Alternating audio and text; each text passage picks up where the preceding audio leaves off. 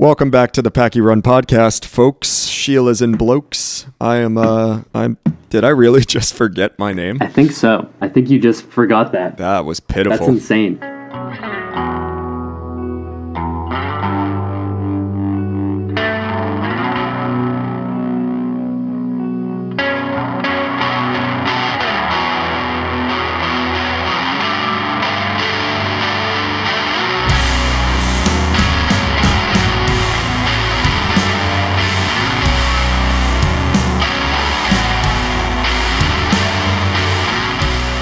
That was pitiful. I'm AJ Lagambina. And I am Dan Mayotte. And, yeah, we're back. We're doing the thing. Yeah.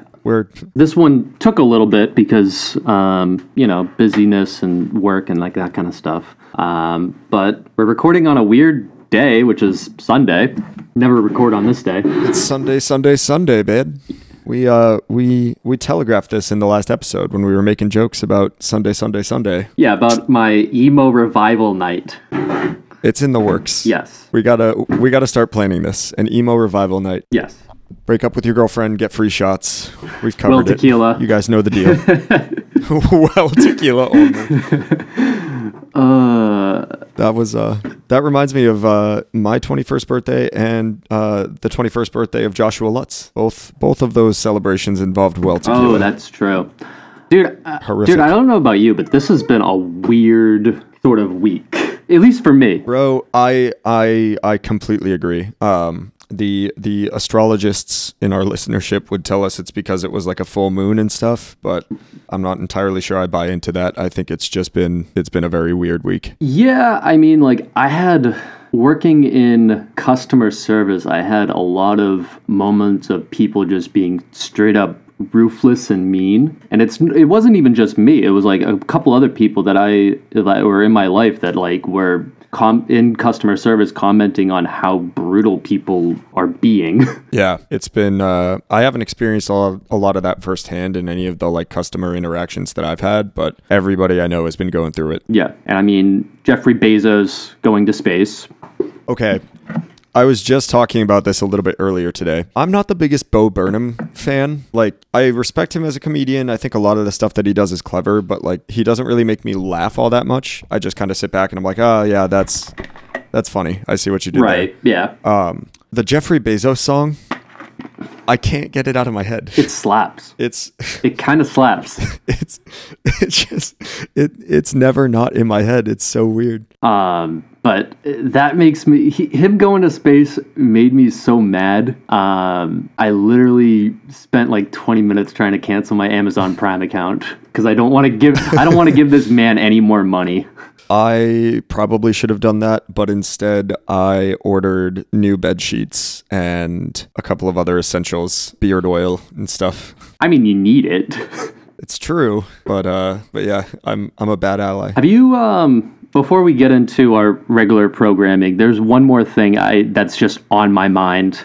And especially because we both work in music. Have you been seeing the thing on Twitter of the kid who snuck into Kanye West's listening party? So I saw it. I don't know exactly what happened, but I know that that's been a polarizing topic this week. So the story goes, and I don't know the kid's name, and I don't want to give him the time of day. I hope he gets blacklisted from every show in the future. But someone online posted their credentials, which if you ever have credentials to anything, never post them, because this kid literally photoshopped it and snuck in and was able to snap like pictures of Kanye and like get on stage and everything. Yeah, that's just a bad look. That's so bad. I don't know. I'm like, I have so little interest in Kanye, to be honest, but there's something to be said for a guy that can he can get people to pay whatever it was, like $50 a ticket to go sit in a stadium while he sits in the middle of the stadium and he just plays what are basically demos because apparently the album's not done. That's incredible. Like, it's insanity. I mean, that's incredible marketing. That's like, who else in the world could get people to watch him just like sit around and like basically dance around in the center of a stadium while he plays demo music? That's ridiculous. That's absolutely ridiculous. But like, man, I mean, I don't care about that so much. Like, Kanye can do whatever he wants, but like, I'm more angry at that kid sneaking into an event that was very exclusive, very hard to get into. And there are industry people that work very hard for what they do just for this one kid to kind of mess it all up. Yeah. And that's super. And encourage other people to try to do it too, on top of that. Like, that's so messed up. Yeah, not a fan. Screw that kid. Yes. So with that being said, we're going to get into what we're drinking this evening. We're going to talk a little bit of sports news, and then we actually have an album that we are actually going to talk about today. Yeah, another one celebrating its 10-year anniversary. It's insane. Yes. We're going to be doing a lot of those this year. It is a good year for it. So yeah, that was a good one. Oh yeah. I unfortunately don't really have anything to drink in the house right now besides water. So I'm drinking water. I mean, respectable. You need to stay hydrated. I'm hydrating myself. I'm keeping myself cool and refreshed with that filtered Nashville tap water. Yeah. Nashville tap water for the best of times. Is it good? Oh, Nashville tap water is trash. That's why, like, you have to filter it. But I mean, once it goes through the Brita, it just kind of tastes like water. It's a little metallic-y, but whatever. Yeah. Drinking a Gansett, and I have some water on tap. You know, standard stuff. The classics, Yeah. as Josh would say, El Clasico. Root beer, Baba Booey. Can I get a number 3 with a root beer? Booey. Baba Booey. It's the stupidest thing we've ever done. I still have those videos too. I was looking through my camera roll the other day. Didn't even know where Baba Booey came from until like recently. I don't think I know. Okay, so Justine's dad was telling me the story of you know the radio announcer Dick Vitale? He does like college basketball. Yeah, I've heard the name. So he was telling me a story about how like someone called into Dick Vitale's radio show. It was like, "Oh, hey Dick, have you heard of this this guy named Sam Abui? Every time he slam dunks the ball, he yells Baba Booey, Baba Booey." And he's like, "Yeah, I heard of him. He's great. Like, he's a really good player. Yeah."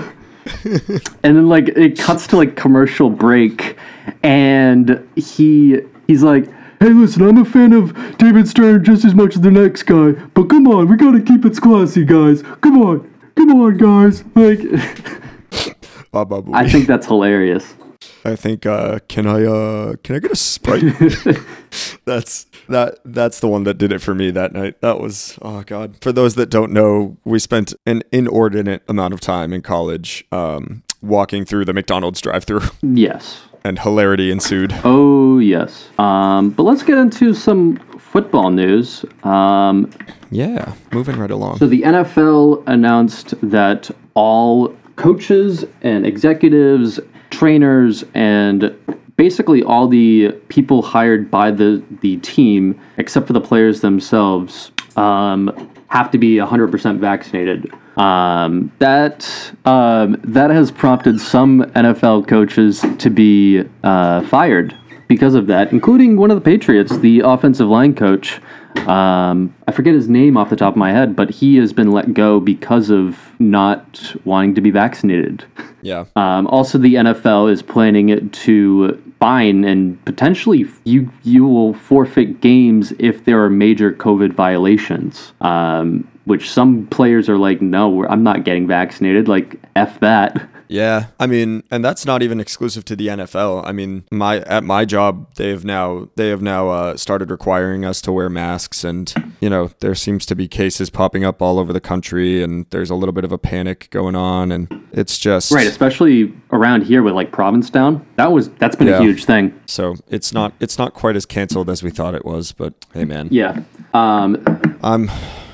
I'm fighting apathy when it comes to COVID. For sure. Like, just get vaccinated. Yeah, which there's actually some weird news happening, and this might happen next week. Did you hear about Aaron Rodgers maybe retiring? Yeah, so they just lost their, or they're not losing, but isn't the Packers like number one receiver? Yeah, Devontae Adams. They like stopped their contract negotiations because they lowballed him so badly. Yeah. So there's like been rumors about Aaron Rodgers just flat out retiring because he's just that fed up with the Green Bay Packers. I mean, I don't think it would be a permanent retirement, though. I think that would end up being more of a Gronkowski kind of deal where it seems like everybody in the Packers camp and with Aaron, everybody's just been kind of sitting on their hands about that whole situation all year. And yeah, now it's just kind of come to a head, and clearly Aaron wants out. Green Bay doesn't want to deal with any of that. I heard some people comparing it to the Chicago Bulls of the late 90s, like The Last Dance, when the Chicago Bulls prematurely just rebuilt. They broke up the whole team and they were like, you know what? We won plenty of championships. Let's just rebuild. And that's kind of been the story of when they drafted Jordan Love in the first round last year. I mean, Love is such like an unknown quantity, though. He is, and like Aaron Rodgers is, what is he, 38 at this point?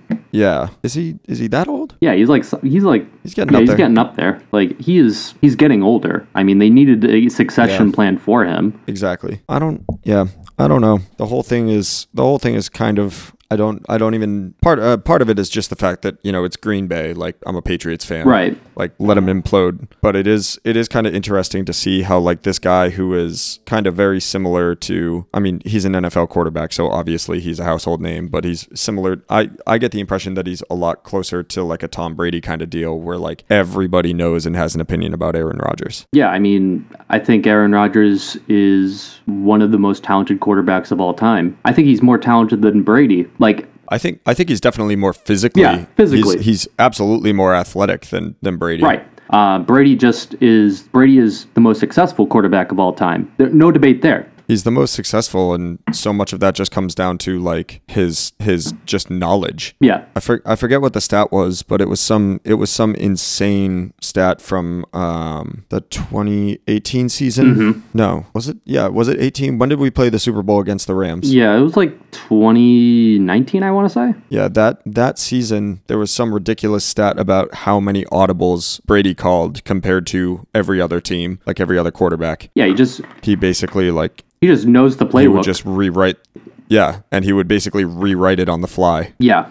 Did you hear about Brady and him being the Subway spokesperson, but he refused to touch the Subway food and has never actually eaten Subway before in his life? That doesn't surprise me. That's hilarious. I also think that's kind of funny of Subway to be like, so last year we had Bill Belichick. This year, let's get Tom Brady. Who doesn't eat Subway and won't even touch the food. Let's keep the divorce narrative alive. Yeah.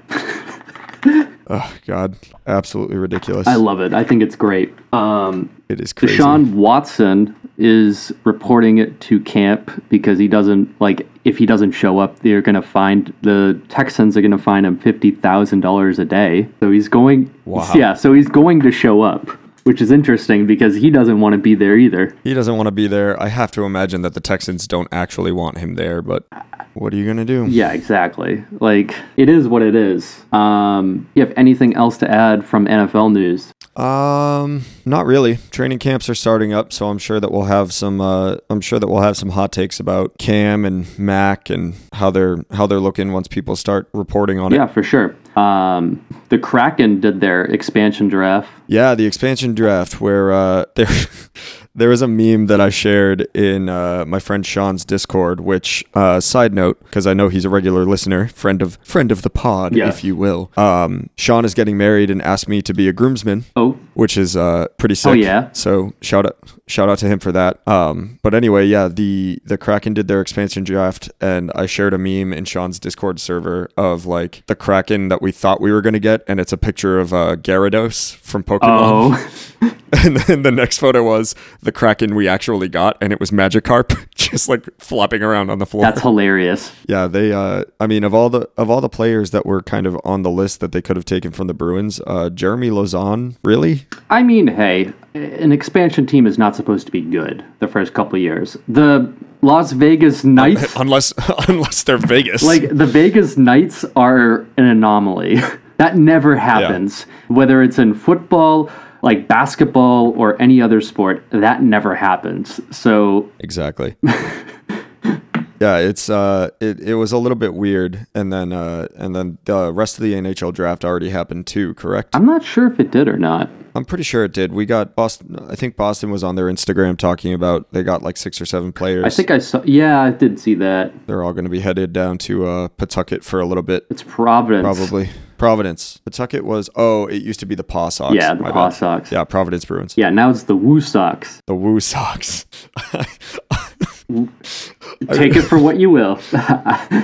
Yeah, I don't know why it's funny to me. I mean, it's not as bad as the Colorado Rockies have a farm team in Hartford, and they're called the Yard Goats. The Yard Goats. Yeah. Not to be confused with the Yardbirds.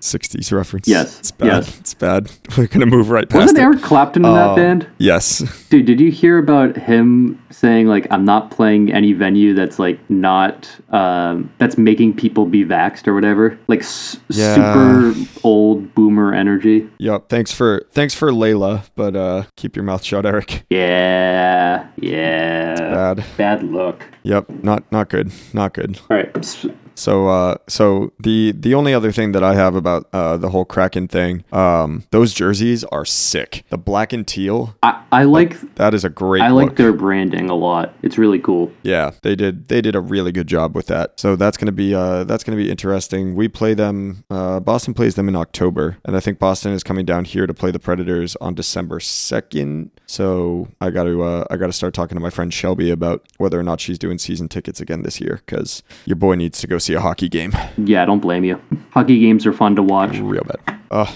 We've talked about it. It's one of the best live sports to go and see. Yeah, for sure. All right, moving right along, unless we have anything else sports related. Nah. All right, we're going to talk about England Keep My Bones by Frank Turner. Mr. Frank Turner. Oh, Frank Turner. This is one of your favorites. This is one of my favorite albums. Actually, this is definitively my favorite Frank Turner album. But I will say I don't think this is his best album. Yeah, what's the one with the tan album art? Tape Deck Heart. Tape Deck Heart. So I'm not the biggest Frank Turner fan. I'm like, every one of his albums has like 4 or 5 songs that I really, really love. And then the rest of it is just kind of like, I don't even know how to describe it. Like it's just good, but it's not quite at that level, maybe. Yeah, and I've never been like that big on folk punk, you know? Let me tell you, in high school, I had a little bit of a folk punk phase between Frank Turner and AJJ, like... Yeah. Johnny Hobo. Yep. Like Wingnut, Dishwasher Union. What's the other one? There was a couple other ones for sure, but folk punk was definitely a little bit of part of my my youth there. Yeah, I was always like just outside of those circles. It never resonated with me, and I think part of that was because I was just so caught up in like being a hardcore kid and that being my identity, that at that time, like acoustic guitars, I was just kind of sitting back and being like, yeah, I don't know. I prefer the chugs. I get that. Like, I totally... Do you even, gent bro? I don't. I've never done that. I was never that technical. I never Periphery and Meshuggah and stuff like that wasn't really my jam. Yeah. But that's besides the point. Yeah, Frank Turner, like, I respect him a lot. I would love to go see him live. But this is one of those albums where it's like, I like it and I appreciate a lot of it, but it's like there's only a few songs on it where it's really like, oh, this scratches an itch, you know? Yeah, and I mean, like, I will say not all of them have the same itch, but like going through song by song, and we'll go through it, like we'll go through song by song, but going through song by song and taking a really deep listen to those songs, there's a lot of depth to them. Oh yeah, lyrically I think he is awesome. Right, and I mean he's a smart dude. And really well spoken, really smart. And I think he's probably one of the most important people in DIY culture. And also supremely British. Yes, and this is an album that's very British. Yes. Definitively.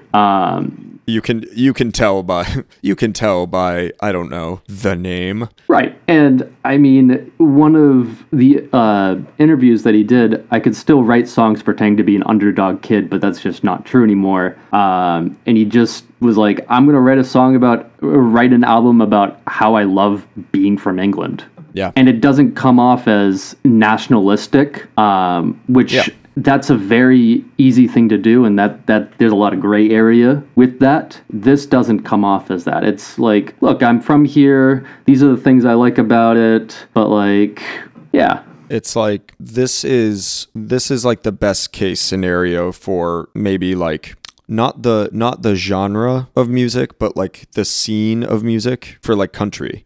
So like if you think about how like a lot of modern country is like blindly nationalistic. Yeah.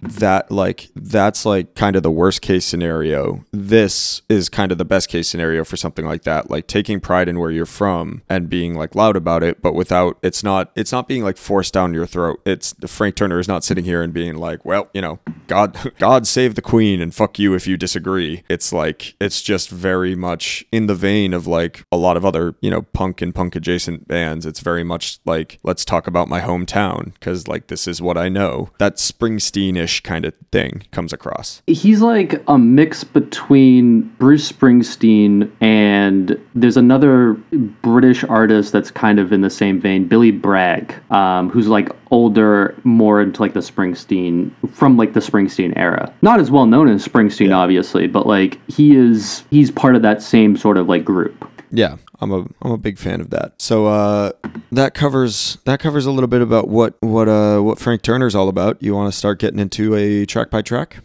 Just one more thing. This is also the first album he was like definitively, this is my backing band, the Sleeping Souls, and it's a rock album. It's kind of a different take from what he had like beforehand. His record before was not poetry. Yeah, Poetry of the Deed, which was definitely more of a folk punk album. This is more of a rock album. Yeah, definitely. And yeah, this band is tight too. Like watching live videos and stuff of them performing. They are very good at what they do. Yeah, they're all very talented. Let's get in the meat and potatoes of it all. Let us. So starting off with Eulogy, which is funny because usually that's something that you do like not a wedding, like a funeral, like to celebrate someone's life. Yeah.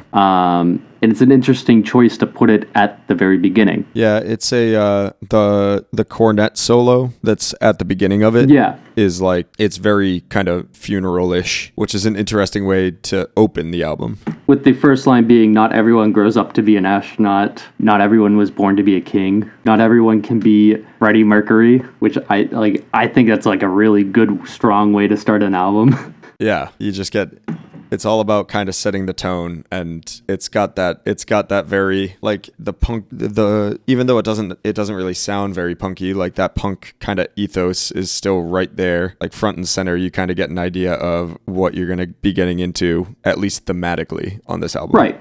And I mean, even in the next stanza, I haven't always been a perfect person, and I haven't always done what Mom had dreamed. So the background on that is like Frank Turner was a banker's son, and his family wanted him to continue to be in that business, and they didn't really like the fact that he was in punk rock and doing all these like just touring around the world doing that thing.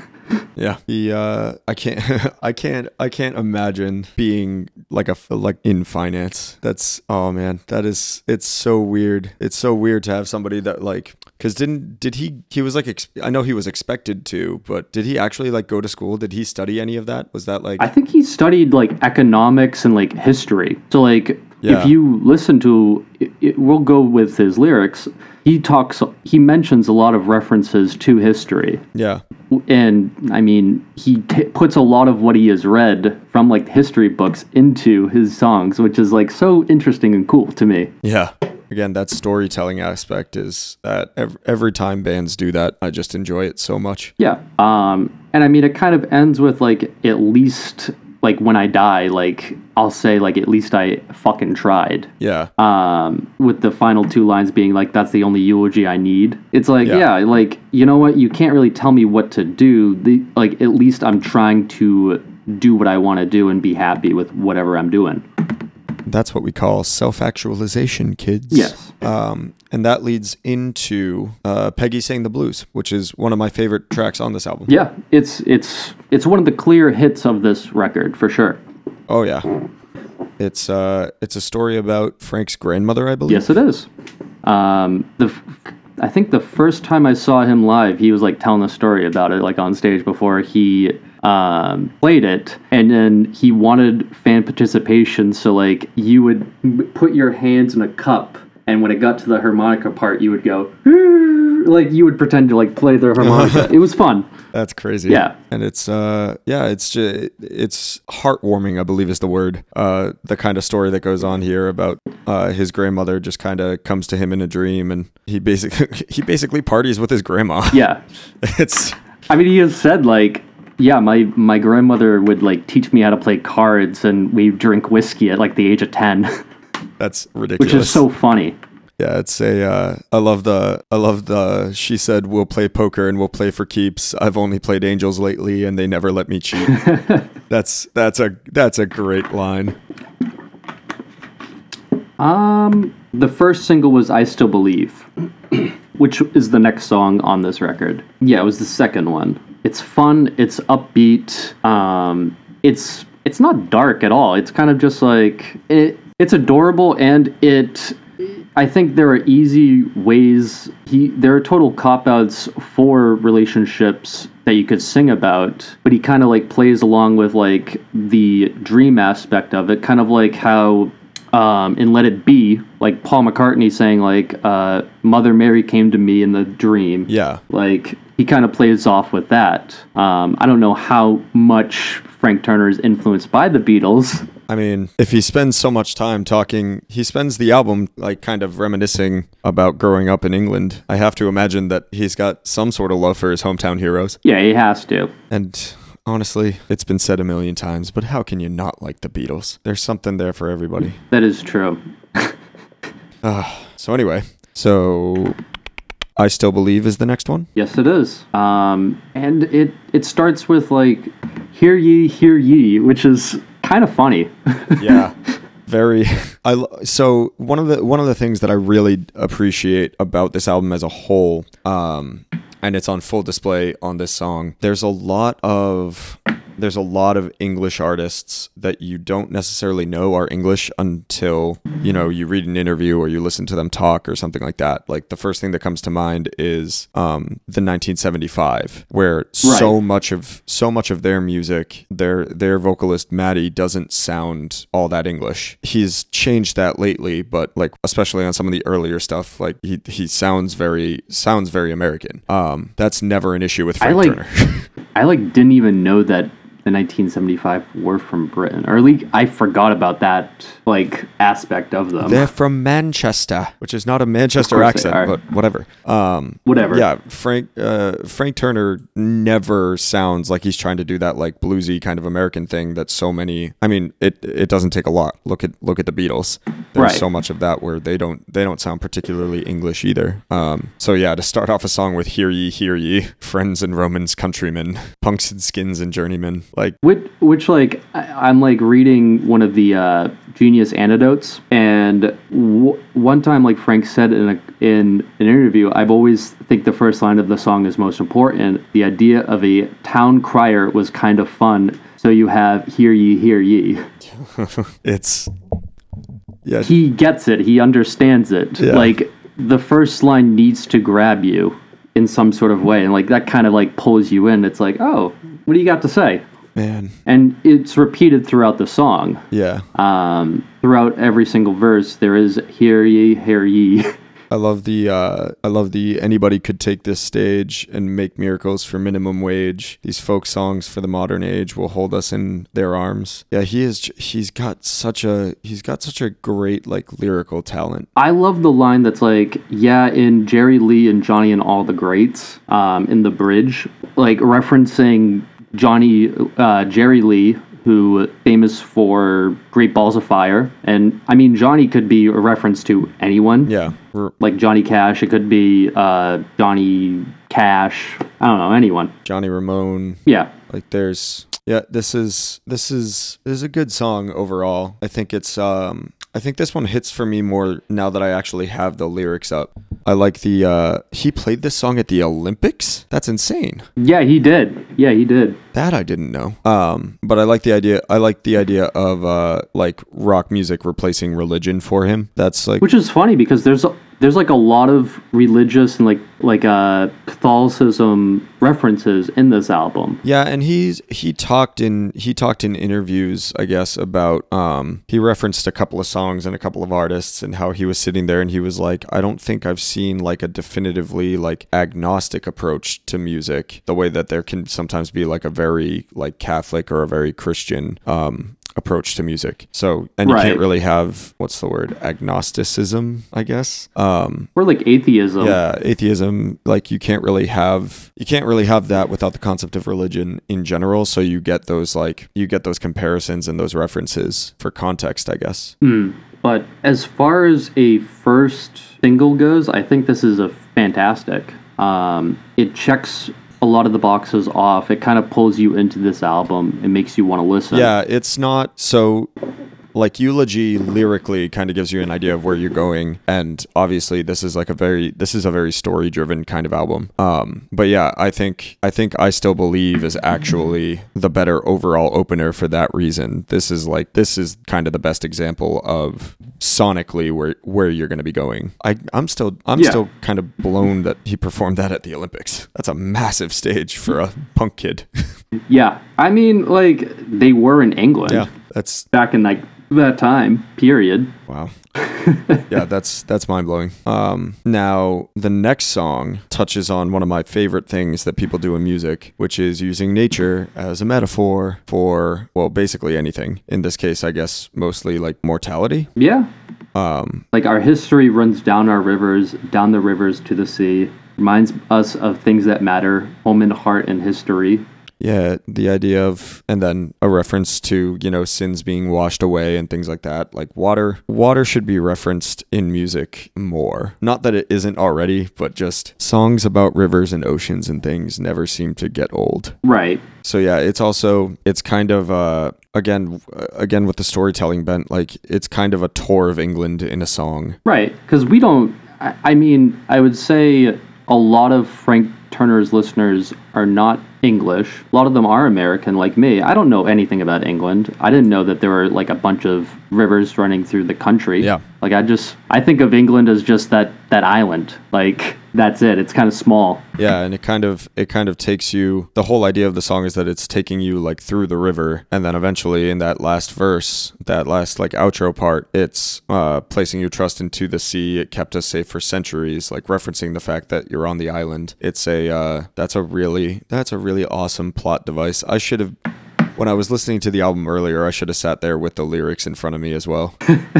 That's the interesting part about what's happening right now, is that I have genius.com up and I'm reading through and I'm like, oh no, there's so much of this that I missed. Yeah, there's a lot of things that are referenced in his music it's so interesting and it's smart. Like I think with a lot of the other songs in his past records, it was, to give perspective, he put out Sleep for the Week in 2007, Love and Irie in 2008, Poetry for the Deed in 2009, and then this came out in 2011. So after 3 albums touring nonstop, writing nonstop, he finally, I'm sure there was a tour or two in between those 2 years, but he kind of took his time. Was like, you know what, I'm going to like be concise and make sure like I can do this narrative. Like why do I love like England? Yeah. Why am I going to write this album? I really like the fact that history runs through the rivers and how like our land really tells the history of what we do. And that's just, yeah. And how do you fit the word estuaries into a song? That's so cool. That's... I don't even know what that means. It's where the water kind of like gathers, I guess. How am I this dumb? How do I not know what an estuary is? Estuary. We're both really dumb, guys. The tidal mouth of a large river, where the tide meets the stream. Oh, okay. So where the river meets the sea, basically. Oh man, how are you going to do this to us, Frank? Oh man. And I mean the chorus is, I trace these rivers from the cities to the sea to remind me of what I already know. I trace the shorelines through 1,000 estuaries to remind me an island is my home, an island is my home. Yeah.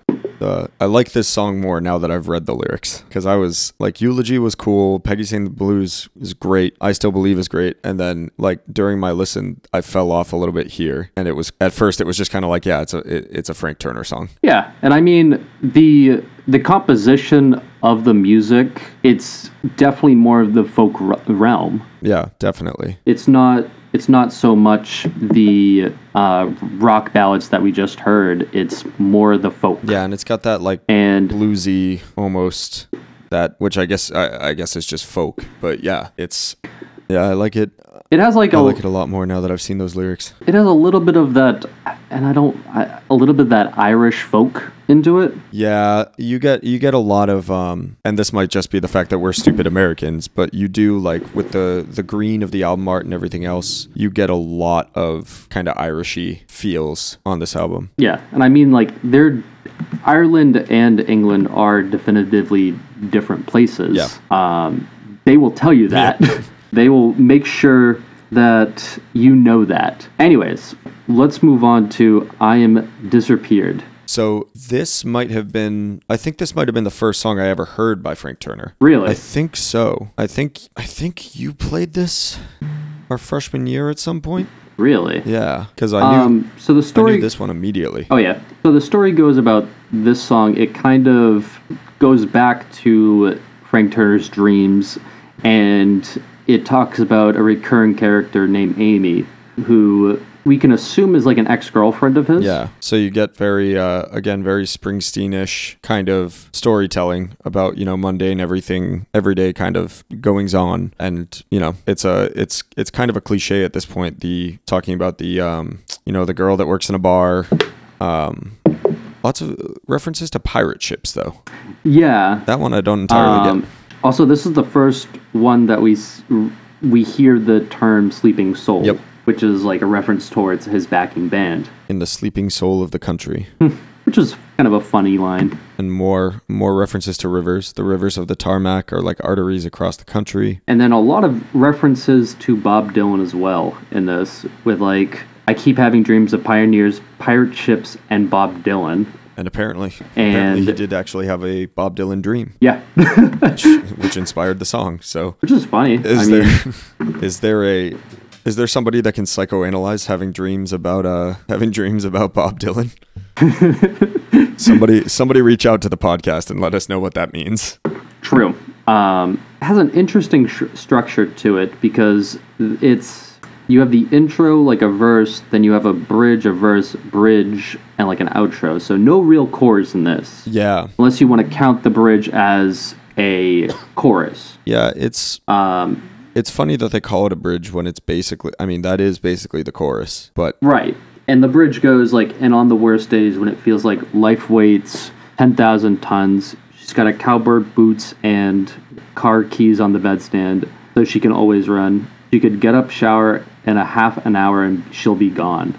And then So kind of saying like, oh, like, she's always on the run. This person that I love is just always not going to be there for me in the end, maybe. And then he turns it around on himself on that second bridge with basically the same thing, but in the first person. Right. And yeah, that's some pretty intelligent songwriting right there, and also real sad. It's really sad, and it's an interesting way to look at like a breakup song. Yeah.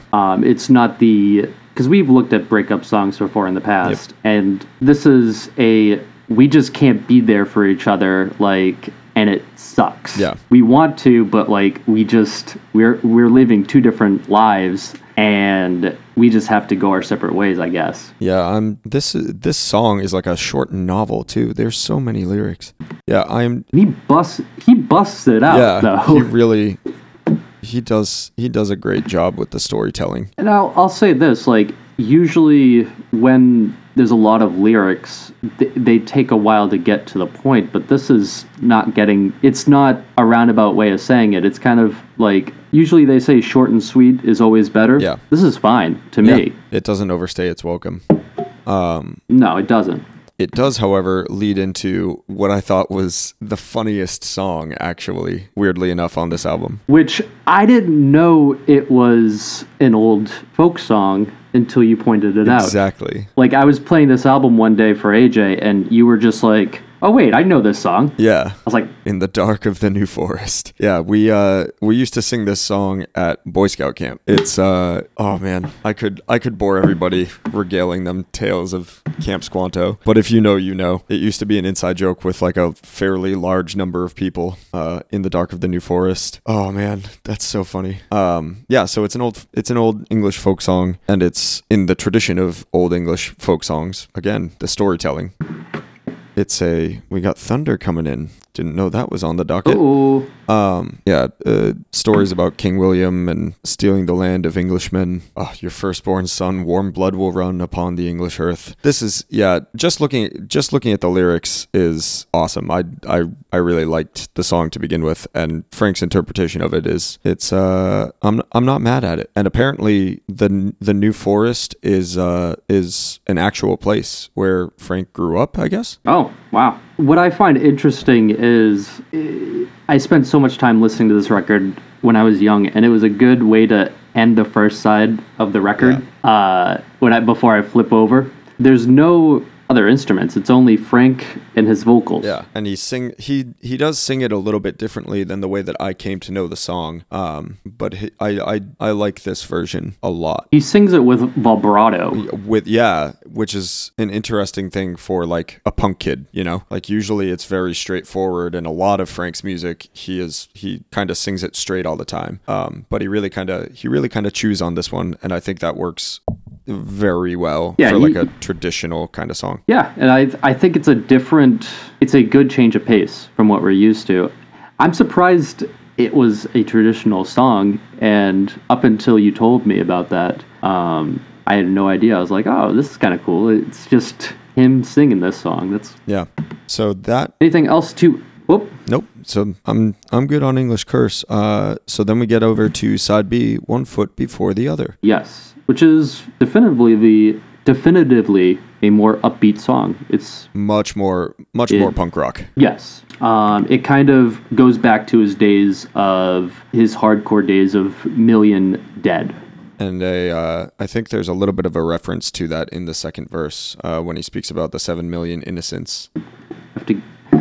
There's like references to like William Shakespeare in this song too. Well, which is quite interesting. The name of the album, England Keep My Bones, is a Shakespeare reference as well. So again, the whole thing is just very, very much English. Yes. Which, I mean, he does something like this later on where he writes an album basically where he writes the album No Man's Land, basically dedicated and written about all the women throughout history. Yeah. Which is really interesting as well. Frank Turner always tries to go out of the box when it comes to like writing music. Exactly. And this song is no different. And more, he also goes in, there's a lot of call-outs in this album to various celebrities, mythological people, things like that. Wat Tyler, Woody Guthrie, Dostoevsky, I believe is how you pronounce that, and Davy Jones, which could be, Davy Jones of the Locker fame or Davy Jones of the Monkees fame. Interesting. You never know. Okay. Yeah, this is one of the better songs on the album. I like the energy that they bring here, and it's a cool kind of juxtaposition after English Curse. Yeah, it kind of still goes towards that English like narrative of like, I'm proud to be where I'm from. I love England, and it's not one of my favorite songs on this record. Yeah. But I have no problem. It belongs on this record. Yeah, like it fits right this in. album there's no fillers on this. Yeah, I wouldn't say that anything on here is filler. A lot of it just comes down to personal taste for me. And Yeah. this one I like the energy that they're bringing. I'm all right with it. And that leads Hell us yeah. that leads us to If I Ever Stray. Which I think is one of the better songs on this record. I think it's great. I love the first line, "Forgive me, someone, for I have sinned." That's a great that's a funny play on that. And I know I know not where I should begin, and some days it feels like you should win no matter what you do or say. Life is short, but it feels much longer. Yeah. There's a lot of this one is shorter lyrically than I think what was the one that we were just talking about that? 1 foot before the other. Yeah, it's this one comes across as a little bit shorter, but I love the wordplay all over this, especially that intro part. That's just great. And yeah, it's thematically very similar to some of the other ones that are on here, but this is where what we were talking about earlier with like kind of the Irish kind of thing. He has said that he had designed this song to be kind of like a pub song, which immediately makes you think like, oh yeah, Irish drinking songs. Yeah, or just English drinking songs to begin with. That entire area of the world that's such an interesting part of that culture. Yeah, the pub is very important. Yep. There's a reason why there's so many Irish pubs here in the States. Yeah, but they're never as good as the ones that are in like England, for example. I can't imagine that they are. And someday I will find out firsthand. I mean, there are definitely some in Boston that have been around for years. Forever and ever. Forever. But yeah, there's more references to the English Channel all over this one. It's thematically very consistent. Good song. I like it. Yes. Yeah. The next one, Willix Boy, that's one of my favorite songs on this record. And it's very pop punk. We're writing about our hometown. But it's not corny, though. Like, there are some pop punk songs that, like, talk about their hometown, and it's just like, okay, we get it. But I love the beginning where he's it's joke around, and it's like the 1, 2, 3. Yeah. That's very fun to me. I love songs that start like that it just seems very natural. Yeah. Seems like I'm watching them in a bar, just hanging out. In. Yeah. The chorus goes, there's something about coming back to your hometown again, the place where you grew up, and where you found your firmest friends. And though none of them still live there, I've got nowhere else to go. I'm a Wessex boy, and when I'm here, I'm home. Like, there's no difference between this and like a Dropkick Murphys song talking about Boston, for example. Exactly. It's the same sort of thing. And like, there's plenty of songs that talk about Boston, for example, like take Dirty Water, for example. Yeah. Same sort of vein. The hometown pride. Yeah. And I imagine this is like a very fun song to see in his hometown. I mean, there's an idea for something to take a trip for. I would love to see him play in Wessex, because everybody knows that the hometown shows are the way to go. Those are always super fun. Oh yeah, they always are. Especially, I mean, like, I've seen Dropkick Murphys hometown shows. Yep. Those are insane. Nobody ever likes Dropkick Murphys as much as people in Boston on St. Paddy's Day. You are never going to go to a show that is like where more people are happy to be there than the House of Blues on St. Patrick's Day on Lansdowne Street. Which is funny, because the only time I've seen Frank Turner was on like St. Patrick's Day, opening up for the Dropkick Murphys. That's what an insane show that had to have been. That was insane. And what I always remember about Frank Turner, I went upstairs to like go like grab food or like use the bathroom or whatever, and the man was like selling and pushing his own merch. Yeah, I mean this was like 10 years ago. But even then he was still pretty big, and yeah, that's something that never gets old for me in live music. Like when the artist walks off stage and then they go and they actually like hang out at the merch table and sell their wares. That I like that. Yeah, I'm a big fan of that. Like, yeah, I met him. He's cool. He's really tall. I didn't know that. He's a tall guy, dude. Yeah, and then we get a little bit of a bummer track coming up here with Nights Become Days. Yeah, that one's sad. Yeah, definitely lower energy.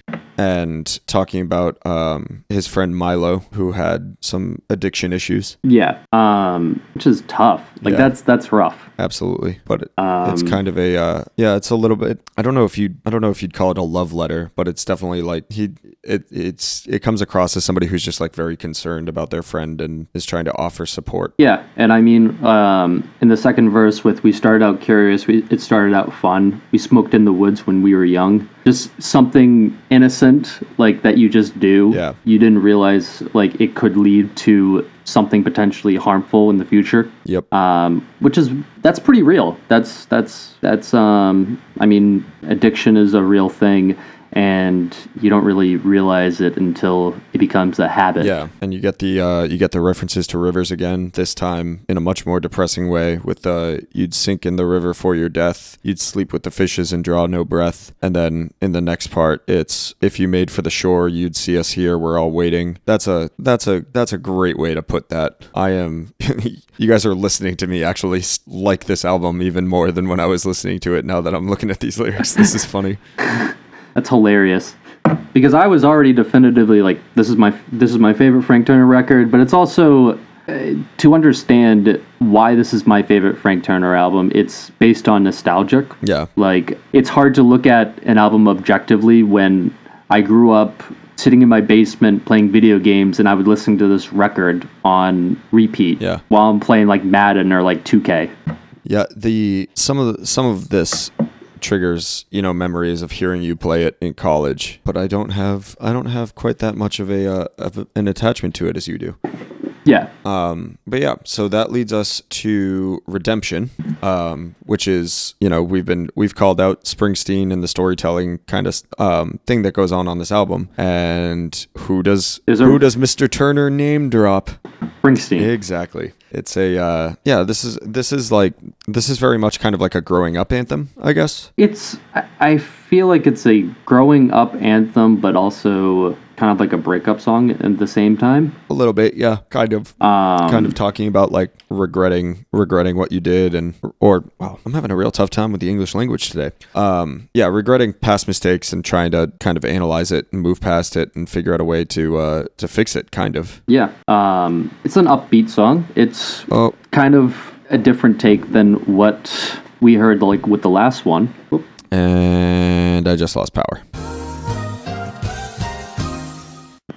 We left off at Redemption. Oh yeah, so I like the theme of Redemption. It's definitely, like you said, I can definitely see how you think it's a breakup song. It comes across a little bit more like existential to me, I guess.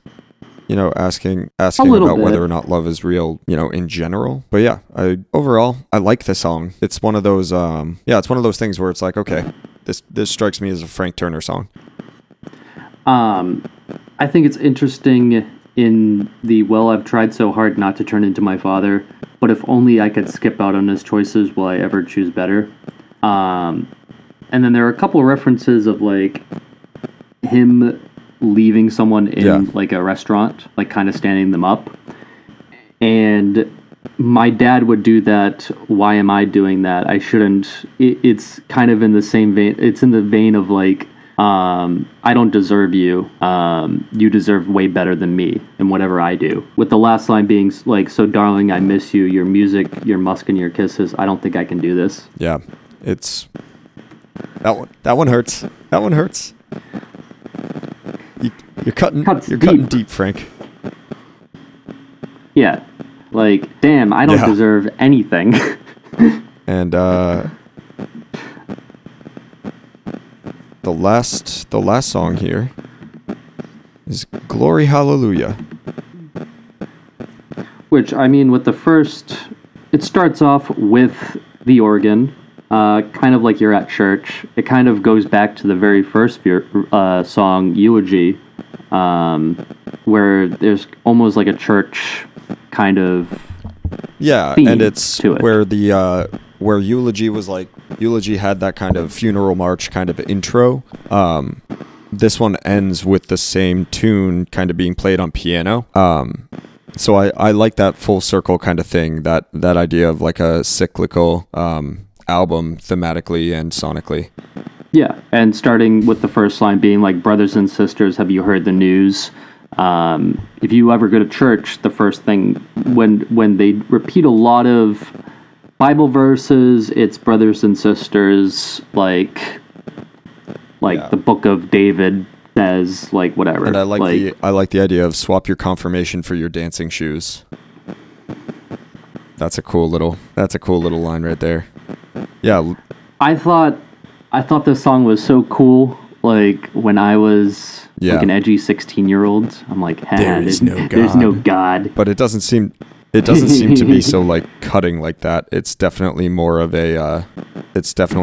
just a almost a conversation, kind of, maybe a little bit of a debate there, and kind of a taking it back for yourself instead of looking for, a savior or some sort of external thing. Right, and it's kind of like, hey, you don't have to blame your failures on just imaginary bees, which is like an actual line. No blaming of all our failures on imaginary bees, because there was never no God. It's definitely it's a commentary. That's the word that I was looking for. But I can definitely see how edgy 16-year-old Dan would sit back and be like, yeah, there is no God. Yeah, I mean, looking at it now, it's like more just like, hey, maybe you shouldn't just... Because the whole thing about Catholicism is you should always feel bad for sinning. You're constantly sinning, like, Jesus died for your sins, and you have to be the best person that you can be, but you're just constantly sinning, and you need to go to confession, and say why you're a bad person. Man, that's just continuing to read through the lyrics. It is... What a great way to end an album. And I mean, even like the bonus tracks on this record, I think they hold up as well. Song for Eva May, that's really good as well. I don't know if you got into that one. Wanderlust also. Sailor's Boots, and then there's some acoustic versions of some of the songs as well. Yeah, I didn't go through all that. Yeah. I just went with the standard album. But yeah, he definitely knocks it out of the park on the closer there. Yeah, he does. To add one more thing, not to Glory Hallelujah, but like to Wanderlust, one of my favorite lines from that song is, "Baby, let's get out of the city. We need to breathe some cleaner air." I don't know, that line has always just stuck with me. I think anybody that's lived in a city or been in a city for any kind of extended period of time knows that feeling. Like every once in a while, you just have to sit back and be like, I need a break. Right. All right. So that is England Keep Overall, My Bones. Much better album than I expected. Because like I said, Frank Turner has always been about, the singles and the individual songs for me, and going through and actually listening to that front to back, and especially sitting here and really going through the lyrics, I'm impressed. I'm going to keep giving him shots. He deserves them. This album, let me take off the nostalgic glasses for a second. I will say that this one still holds up. This one is still a good album, regardless. I think it holds up even more now. And actually, the inspiration for us picking this album was we looked at a list earlier this year from Chorus.fm about and what is it? Who runs Chorus.fm? Jason Tate, who used to own Absolute Punk as well. So Jason Tate put out a thinking about 2011 retrospective.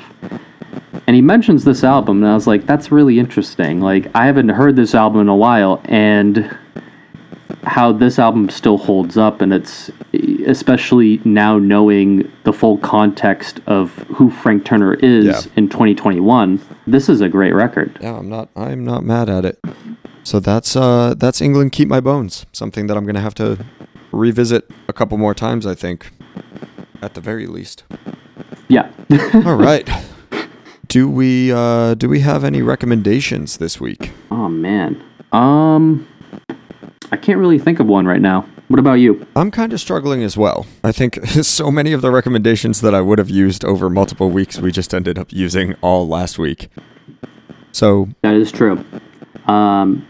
Go back and listen to those recommendations. We have quite a bit that you can check out and listen to.